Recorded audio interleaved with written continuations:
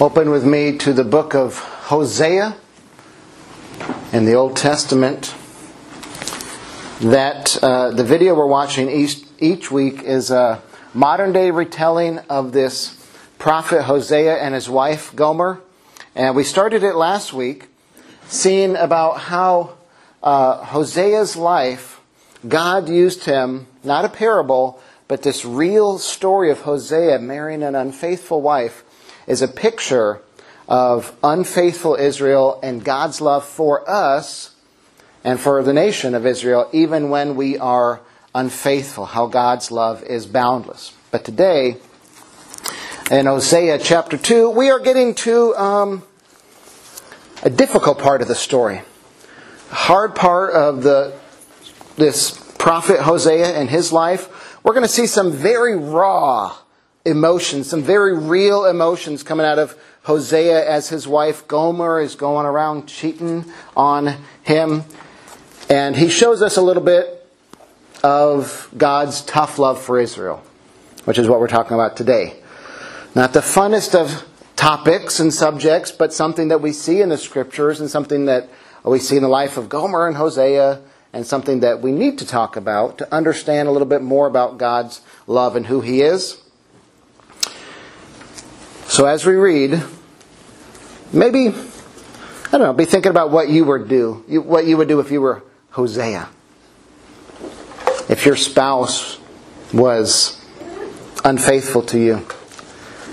How difficult that is for so many. And how God loves us still, even in spite of our unfaithfulness. You're going to have to keep coming back each week. What's Hosea going to do as this story continues? If you missed last week and you're like, Hosea? Who's Hosea? I never heard of this guy. And what's this deal with him marrying a prostitute? Are you sure that's in the Bible? That's the right book you're at, Dan? Yeah. You can listen to last week if you want to catch up a little bit. We talked more about that last week. But we're going to see, just maybe asking ourselves a question. Is Hosea going to keep pursuing his wife Gomer? Even through all this? Is he going to keep chasing her and loving her, even in the midst of her cheating, unfaithfulness? Let's read today on this sort of a somber kind of chapter. Chapter 2 in Hosea, verse 2. But now bring charges against Israel, your mother, for she is no longer my wife, and I am no longer her husband. Tell her to remove the prostitute's makeup from her face and the clothing that exposes her breasts. Otherwise, I will strip her naked as she was on the day she was born. I will leave her to die of thirst as in a dry and barren wilderness. And I will not love her children, for they were conceived in prostitution. Their mother is a shameless prostitute and became pregnant in a shameful way. She said, I'll run after other lovers and sell myself to them for food and water and clothing of wool and linen and for olive oil and drinks. For this reason, I will fence her in with thorn bushes. I will block her path with a wall to make her lose her way. When she runs after her lovers, she won't be able to catch them. She will search for them but not find them. She will think, I might as well return to my husband, for I was better off with him than I am now. Verse 8, she doesn't realize it was I who gave her everything she has. Remember that about God. The grain, the new wine, the olive oil, I even gave her silver and gold. But she gave my gifts to Baal, this false god. But now I will take back the ripened grain and new wine I generously provided each harvest season. I will take away the wool and linen clothing I gave her to cover her nakedness. I will strip her naked in public while all her lovers look on. No one will be able to rescue her from my hands. I will put an end to her annual festivals, her new moon celebrations, and her Sabbath days, all her appointed festivals. I will destroy her grapevines and fig trees, claiming things she claims her lovers gave her. I will let them grow into tangled thickets where only wild animals will eat the fruit. I will punish her for all those times when she burned incense to her images of Baal, when she put on her earrings and jewels and went out to look for her lovers, but forgot all about me, says the Lord. That's our passage in Hosea today.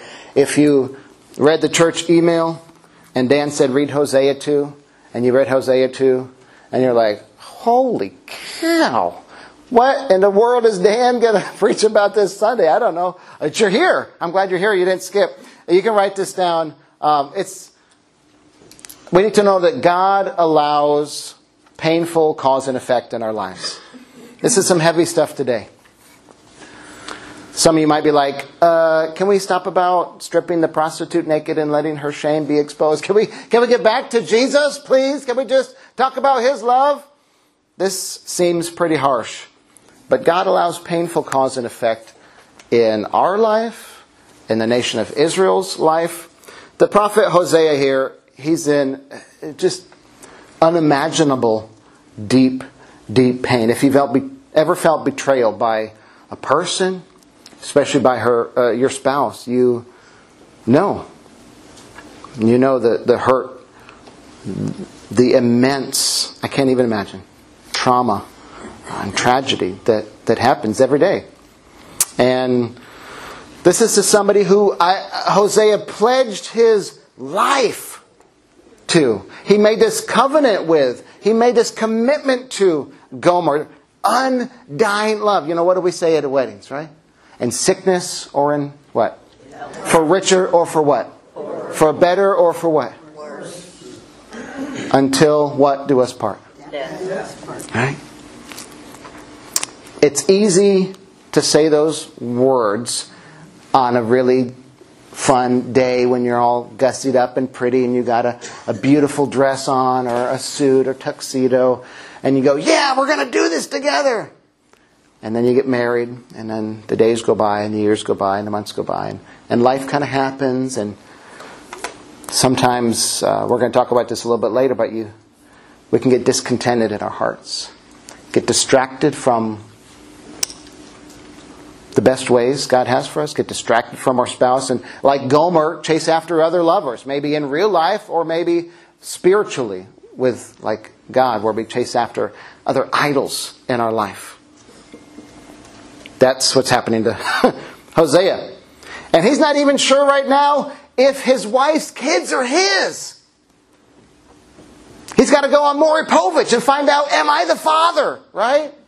Who's the father? Got the DNA test. The DNA test came back.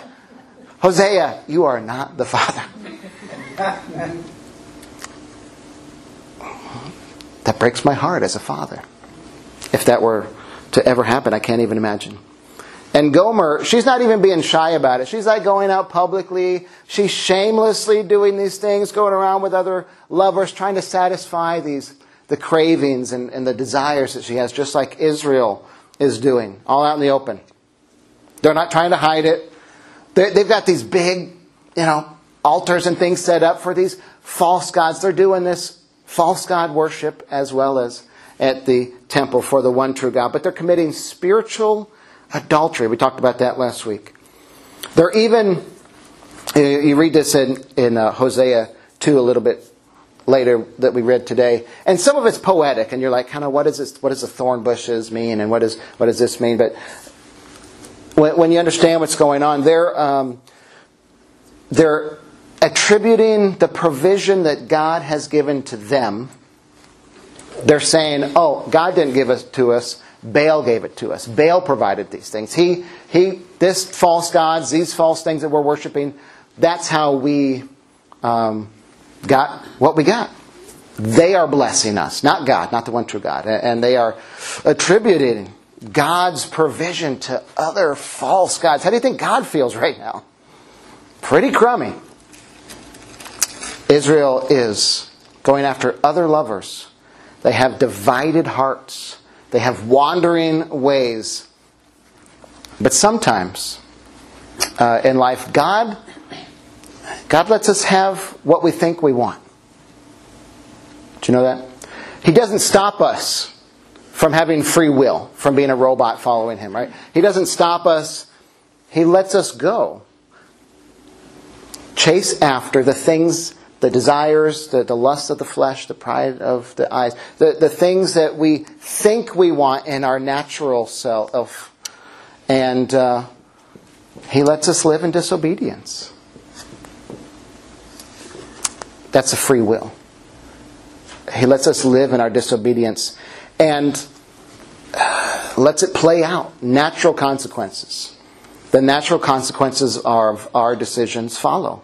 Painful cause and effect happen in our lives and the nation of Israel. Have you ever had a natural consequence?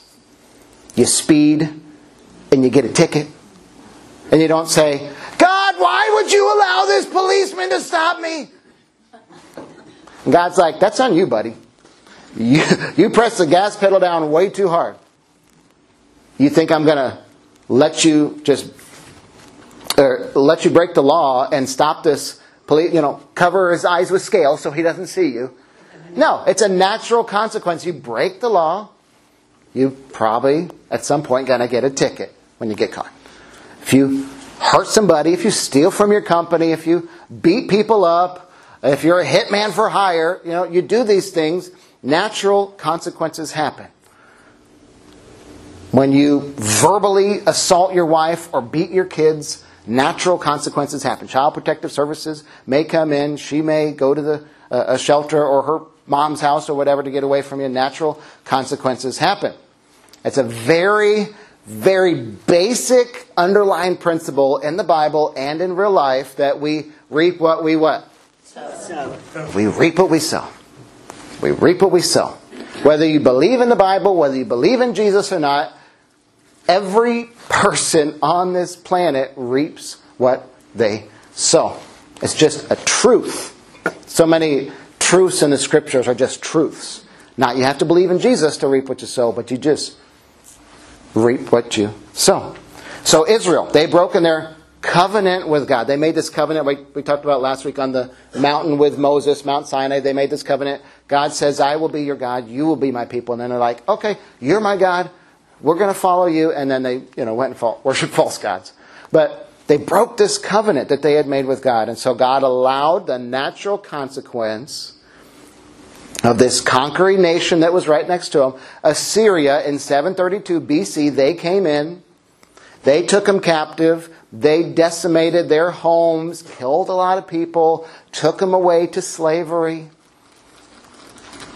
God allowed this natural consequence of the Assyrian Empire to evade. He didn't stop it from happening. He didn't let Israel keep speeding without getting a speeding ticket, per se. He let the chips fall where they may. Reaping what we sow. Sometimes it can seem like God has removed His blessing from our life. He's removed His provision. He's removed His favor, His protection. But honestly, one of the biggest blessings that we can have from God is His blessing of tough love. Tough love is a big blessing. When He allows our life to become difficult based on the choices that we have made. So we go down the wrong path. We see that is the wrong path. We're kind of hit over the head, or you hit rock bottom. What do they say? And hit in the head with a 2x4, to wake up and realize what you're doing is wrong, to stop doing that, and to turn back to Him. Hebrews 12 says it like this: For the Lord disciplines those He loves, and He punishes each one He accepts as His child. As His child. We are children of God. Let's talk about parenting for a minute. This parallel between parenting and God. A good parent lets their kid get away with everything, right? Right? They can break the law. They can break God's law. They can beat up their brother and sister and scream and cry and whine and disobey and not clean up their room and run in the street. And a good parent says, do whatever you want, honey. I'm not going to stop you. You go chase after what you think is best. You eat chicken nuggets every meal, every day. Whatever, it's on you. That's called not parenting, okay? A good parent disciplines and sometimes punishes those kids that they love. If you do not discipline your child, in a way, you're not loving them. Because when they grow up, have you ever seen your friends or any kids grow up who are, maybe they call them entitled, or they get their way, or they get everything that they want? Not that we shouldn't love kids, but there's a difference between loving well and letting them get away with everything. And they grow up to be adults who do what? Do whatever they want. They keep doing it, right? They think they can live life with no consequences. And then one day, they're picked up by the police, and you're their one phone call, and they say, Mom, Dad, I'm in jail. Come get me. And you're like, oh, I'll bail you out. I'll bail you out. I know you didn't mean to do it, honey. Just perpetuating that getting away with everything, that entitlement. Oftentimes, it is good for a parent to say, look, you did this, fill in the blank of the child's name. The natural consequence, Rachel likes to talk about natural consequences, right? When you leave your toys out, we're not going to smack you around and spank you real hard. The natural consequence of leaving your toys out is you go pick them up. Now, you can pick them up tonight, or you can pick them up tomorrow if it's not raining outside. Or you can pick them up the next day, but you're going to get some consequences in between for disobeying, and you're going to pick them up at some point. Like, you're going to have to do this, just go do it. The natural consequence of the behavior oftentimes works itself out. Sometimes you got to be a little bit more creative, right, Rachel? Natural consequences can be hard with certain things. Like if a brother hits a sister, you don't say, okay, Ellie, go ahead and just stand right there, Raya, and you hit him back, hold him down. Okay, let's not do that.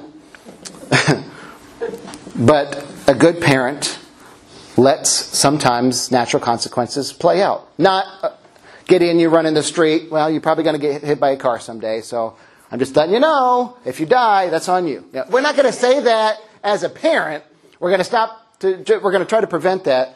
But sometimes when they go down a path, that pain, that memory of the pain helps the child, helps us to not do it again.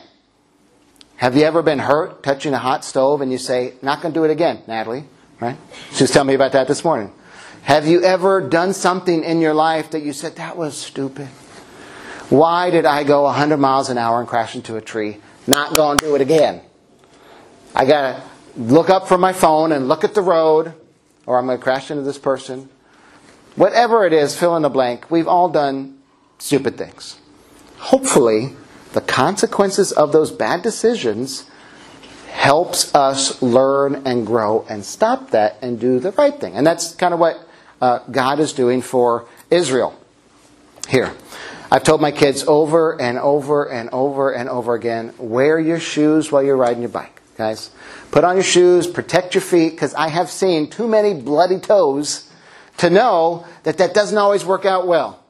And our neighbors got this one bike a few years ago that it's kind of like a sit-down sort of pedals out here, kind of sort of a buggy thing.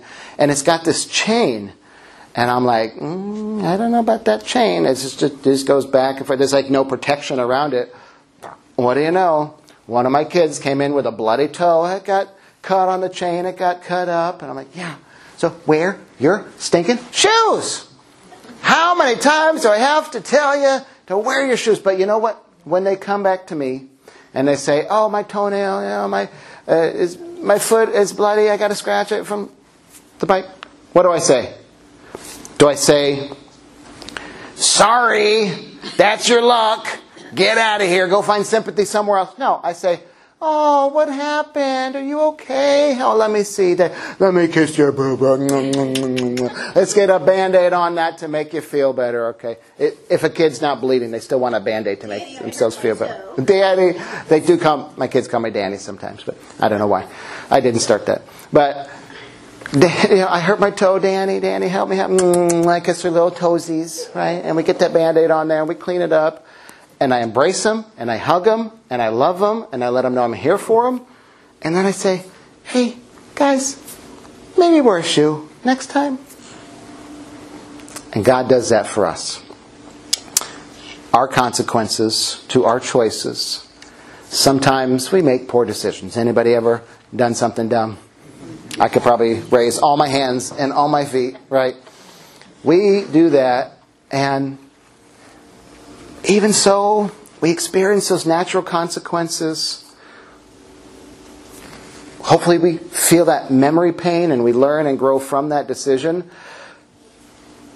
But God is there, and He says, that was dumb, Dan. Why'd you do that, Dan? That was stupid. But I love you still. Come here. Come here. Come in. Bring it in, Danny. Come here. God says, I love you. Are you okay? Let me kiss your boo-boo. Right? He helps us to heal from that. And then says, Dan, maybe wear your shoes next time. And then you won't experience the pain and consequences of your poor decisions.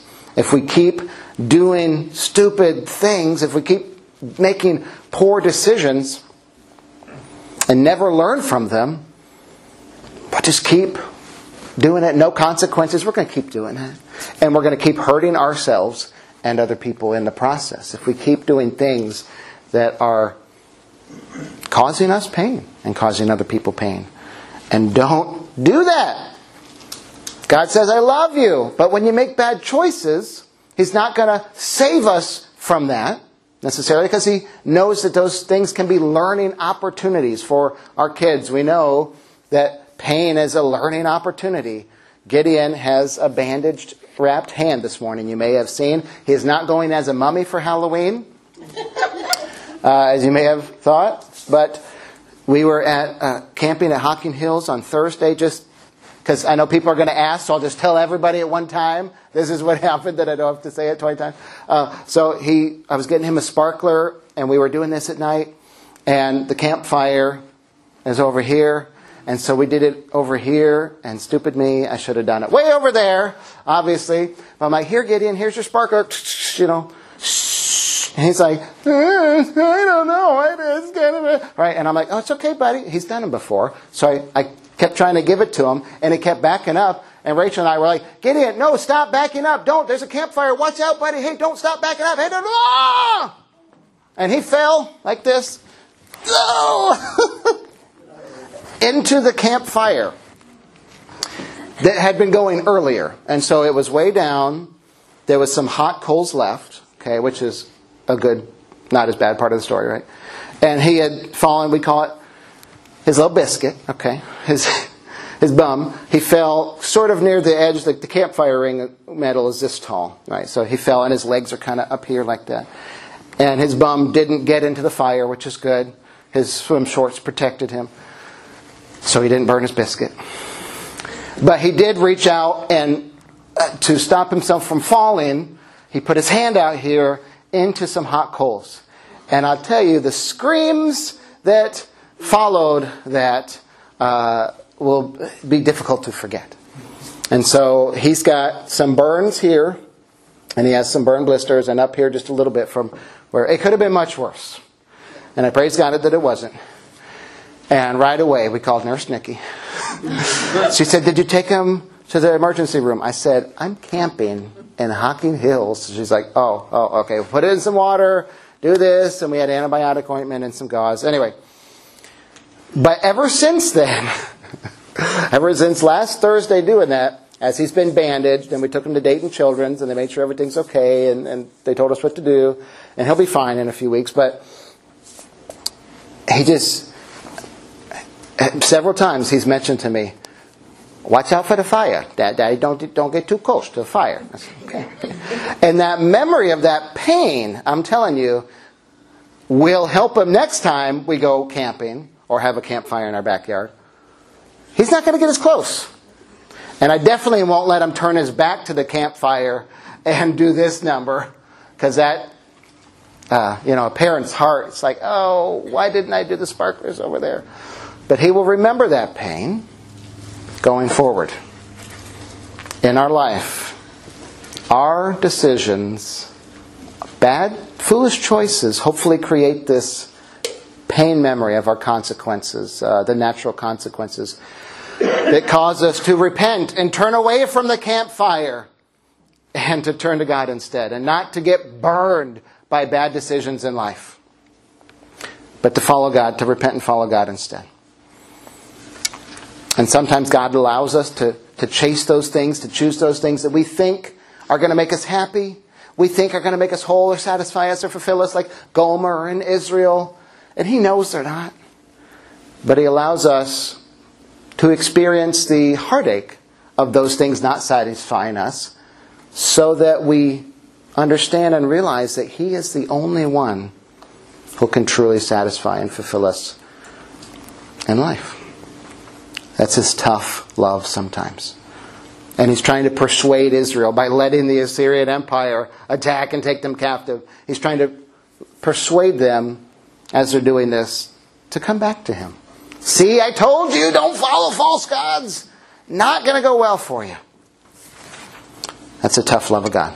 So to show you an amazing example of this, I'm going to turn to one of the most used passages in the Scriptures, Luke 15, if you want to follow with me. And I read all we're going to read from Hosea today, but I'm going to close out with this passage in Luke 15. This is, as you may have guessed, the parable of the lost coin. Just kidding, it's the prodigal son. Why would I do the coin? No, it's the prodigal son.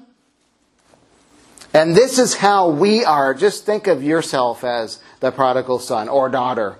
Okay? This is us. This is us so many times. This was Gomer.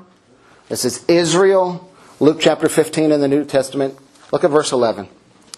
To illustrate the point further, Jesus told them this story. A man had 2 sons. The younger son told his father, I want my share of your estate now before you die. It's basically saying, I want you to be dead so I can get your money. Okay? Dad, I wish you were dead. And not a great thing to say your parent, right? So his father agreed to divide his wealth between his sons. Verse 13, a few days later, this younger son packed all his belongings and moved to a distant land. And there he wasted all his money and wild living. About the time his money ran out, a great famine swept over the land, and he began to starve. He persuaded a local farmer to hire him, and the man sent him into his fields to feed the pigs. How humbling. The young man became so hungry that even the pods he was feeding the pigs looked good to him. But no one gave him anything. When he finally came to his senses from this pain here, consequences, he said to himself, at home even the hired servants haven't food enough to spare, and here I am dying of hunger. I will go home to my father and say, Father, I have sinned against both heaven and you, and I am no longer worthy of being called your son. Please take me on as a hired servant. He's prepared this whole apology speech. Verse 20. So he returned home to his father, and while he was still a long way off, his father saw him coming. And this is the beautiful moment where the music swells in the movie. And it's like, oh, hallelujah, right? And this is the violins and the strings coming in, filled with love and compassion. He ran to his son, embraced him, and kissed him. His son said to him, Father, I have sinned against both heaven and you, and I am no longer worthy of being called your son. I have done stupid 100 times over. I am so sorry. But his father said to the servants, quick, bring the finest robes in the house, put it on him, get a ring for his finger and sandals for his feet. Kill the calf we have been fattening. We must celebrate with a feast. They're having a party. For this son of mine was dead and has now returned to life.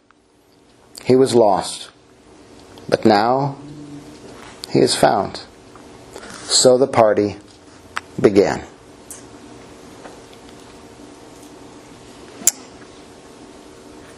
You can skip over to verse 32. We've talked about the other son other times. I just want to finish with 32. We had to celebrate this happy day, for your brother was dead. The other brother's a little jealous. For the brother was dead and has come back to life. He was lost, but now he is found. That is our story so many times. Last thought, you can write this down. Drifting is easy, but we must come back to God. Come back to God. Drifting is so easy. I remember one time I was on the beach. This was a few years ago. And Rachel always gets nervous when we go to the beach. She gets nervous when she goes on vacation with me a lot of times. Whether it's a summit or in a mountain that I have to... Klein? Pretend to drown and scare her head. I did do that. This is not that story, but I'm a little stinker pants sometimes. Anyway, so we're here at the beach, and Rachel's like, what's Dan going to do now? Okay. So I take my boogie board, I said, Rachel, I'm going to go out and ride some sweet waves, right? I want to go enjoy. So I'm swimming out on the boogie board, and I'm swimming out, and I'm swimming out. And, it's real cool on the ocean. It just goes on forever. And, the family's way back there. And Rachel, and then Nancy, you're right. I did pretend. I held on to my boogie board string as a wave came up and down. And I went in the water, held my breath while she just saw the boogie board. Not my greatest husbanding moment there. But I'm swimming out there in the waves, and I'm enjoying. There was some cannonball jellyfish, which scared me a lot. They don't sting, by the way. But I'm swimming and swimming and swimming. And as I'm doing that, I don't notice that this current is taking me. Anybody ever been to the beach? And you look up a little while later, and you're like, hey, the waves. And you're like, this does not look familiar at all. How did that bridge get there? I don't remember that dock. And where did my family go? What the heck happened? How did I get a mile away, you feel like? So I'm going, oh, okay. And Rachel's probably freaking out like, am I going to have to raise the kids alone? Please, God, don't let me raise the kids alone. So I make my way to the beach. And I come back. And I'm like, I have to walk a fair ways back. Oh, there they are. There now. This looks familiar. And here's the kids. And here's the wife. Right? It happens. But I was drifting. And drifting, slowly drifting away. It was kind of quick. But I was drifting away from my family on my boogie board. And that happens to us and our hearts a lot in life too. Like Gomer, like Hosea, like the prodigal son, our hearts, they get divided. Our hearts get distracted by the things of this world. And we are prone to wander, if you remember the hymn. Prone to wander, Lord, I feel it. Prone to what? Leave the one I love. Y'all remember the hymn? I kind of take it back a little bit. Prone to leave the one I love. And we drift from God. If we're not careful, we might look up one day and wonder, where am I? How did this happen? How did I get so far from God and from the people that I love? And we drift away from our loving Savior, hurting ourselves, hurting other people in the process. One day maybe we get distracted. We got to get to work. We got to do this. We got to do that. We're not reading the Bible that day, and then it becomes 2 days, and then 5 days, and then 10 days, and then 100 days, and then 500 days. We're not praying, and that just becomes a habit. We're not being a part of a church family one Sunday, and then the next week, maybe I'll go camping. I got to be back camping on Sunday, because my boss is making me work Sundays now. But so we go camping during the week a little bit. But it's pretty. I'll go camping. I'll go on the boat.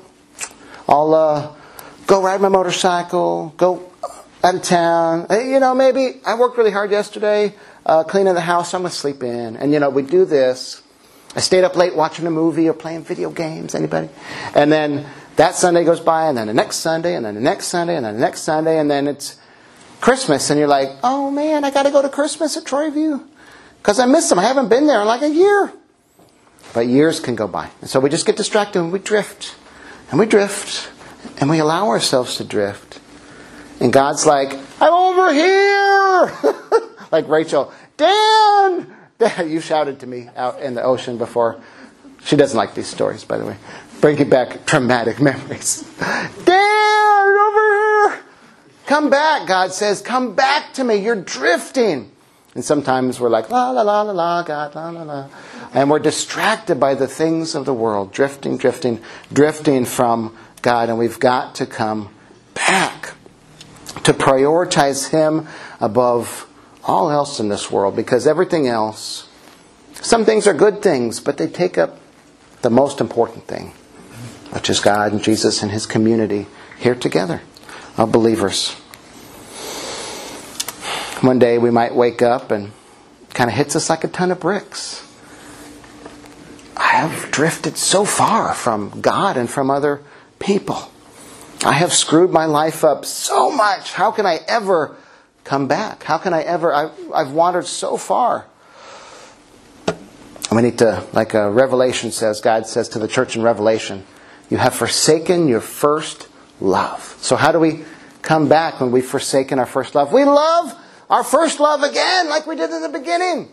Come back to the first love, whether it's your husband or your wife, whatever it is, especially God. Come back. Come back. A lot of the prophets in the Old Testament. They're just like, come back, come back, come back to God. Return to me, says the Lord. He wants us to return because He knows that is going to be ultimately fulfilling, satisfying, that this world just can't do. And as we drift far away, we kind of hopefully have this realization that we so desperately need God. Not that He's just a fun weekend hobby, you know. I don't have anything else better to do on Sunday, so I'll just get some free coffee and see if Dan puts on a funny outfit this week. We'll see what's up. No. But that we desperately, desperately need Him. Do you realize this morning that you desperately need God and Jesus, our Savior? And even if you've drifted, the good news is no matter how far you've drifted, no matter how long you've been away from God or Jesus, He's always there. Like the prodigal son's father, running to you, hugging you, embracing you, kissing you, saying, come back to me. I'm just happy you're home. I missed you. You went so far away. You did so many foolish things. Forget all that. I'm just happy that you're back, that you're home, that you've come back to God and Jesus. It'd be easy for Him to point His finger, right? The prodigal father and God, to condemn us, to list all the things that we did wrong and we did stupid. But It just says, come here. I love you. Let me kiss your boo-boo. I'll put a Band-Aid on it. Just come back. It's okay. It's okay. I'm not going to judge you for all that. Just forget. I love you. I saved you. I've forgiven your sins. Just come back to me. Where in your life have you drifted? Where in your life has your heart wandered or been distracted from the things of God? Where in your life have you left your first love, your Savior, or your spouse, and you've wandered from them? Will you come back? Come back. God's tough love is not about condemnation. It is about restoration. He allows things to happen so that, with the hope that we come back to Him in our restored and right relationship with Him. We're going to talk more about that next week in the rest of Hosea chapter 2. So it's not just about the tough love of God. It's about the tender love of God too. There's that as well. We'll talk about that next week. God wants Israel to come back, to have that relationship restored. Hosea wants Gomer to come back, so he doesn't have to go on Maury Povich again. Right? Am I the father of this one? How about of this one? How about of this one? I don't know. And He wants us to come back. Come back, come back, come back. So we're going to sing our last song. And I hope that you do come back. But as we're singing our last song, we're doing this for a few weeks. I want to encourage you, come on up. Well, Gregan is leading us in worship music. And to take a mosaic tile again. Have it, maybe even just stand here and say a little prayer or something to yourself. Have that represent your wandering heart, where you've drifted away in life and your brokenness. And lay it on the cross like we did last week, or if you weren't here. You take that piece, you lay it on, and these are all glued. Don't worry about, except that one. Hang on. Sorry. These are mostly glued.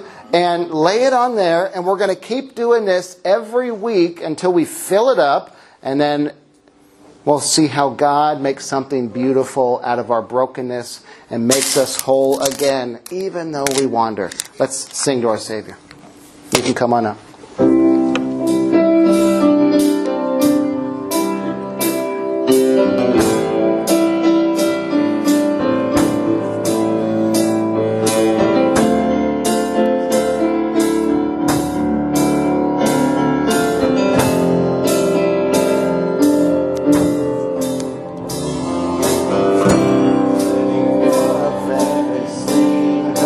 Dream, I lay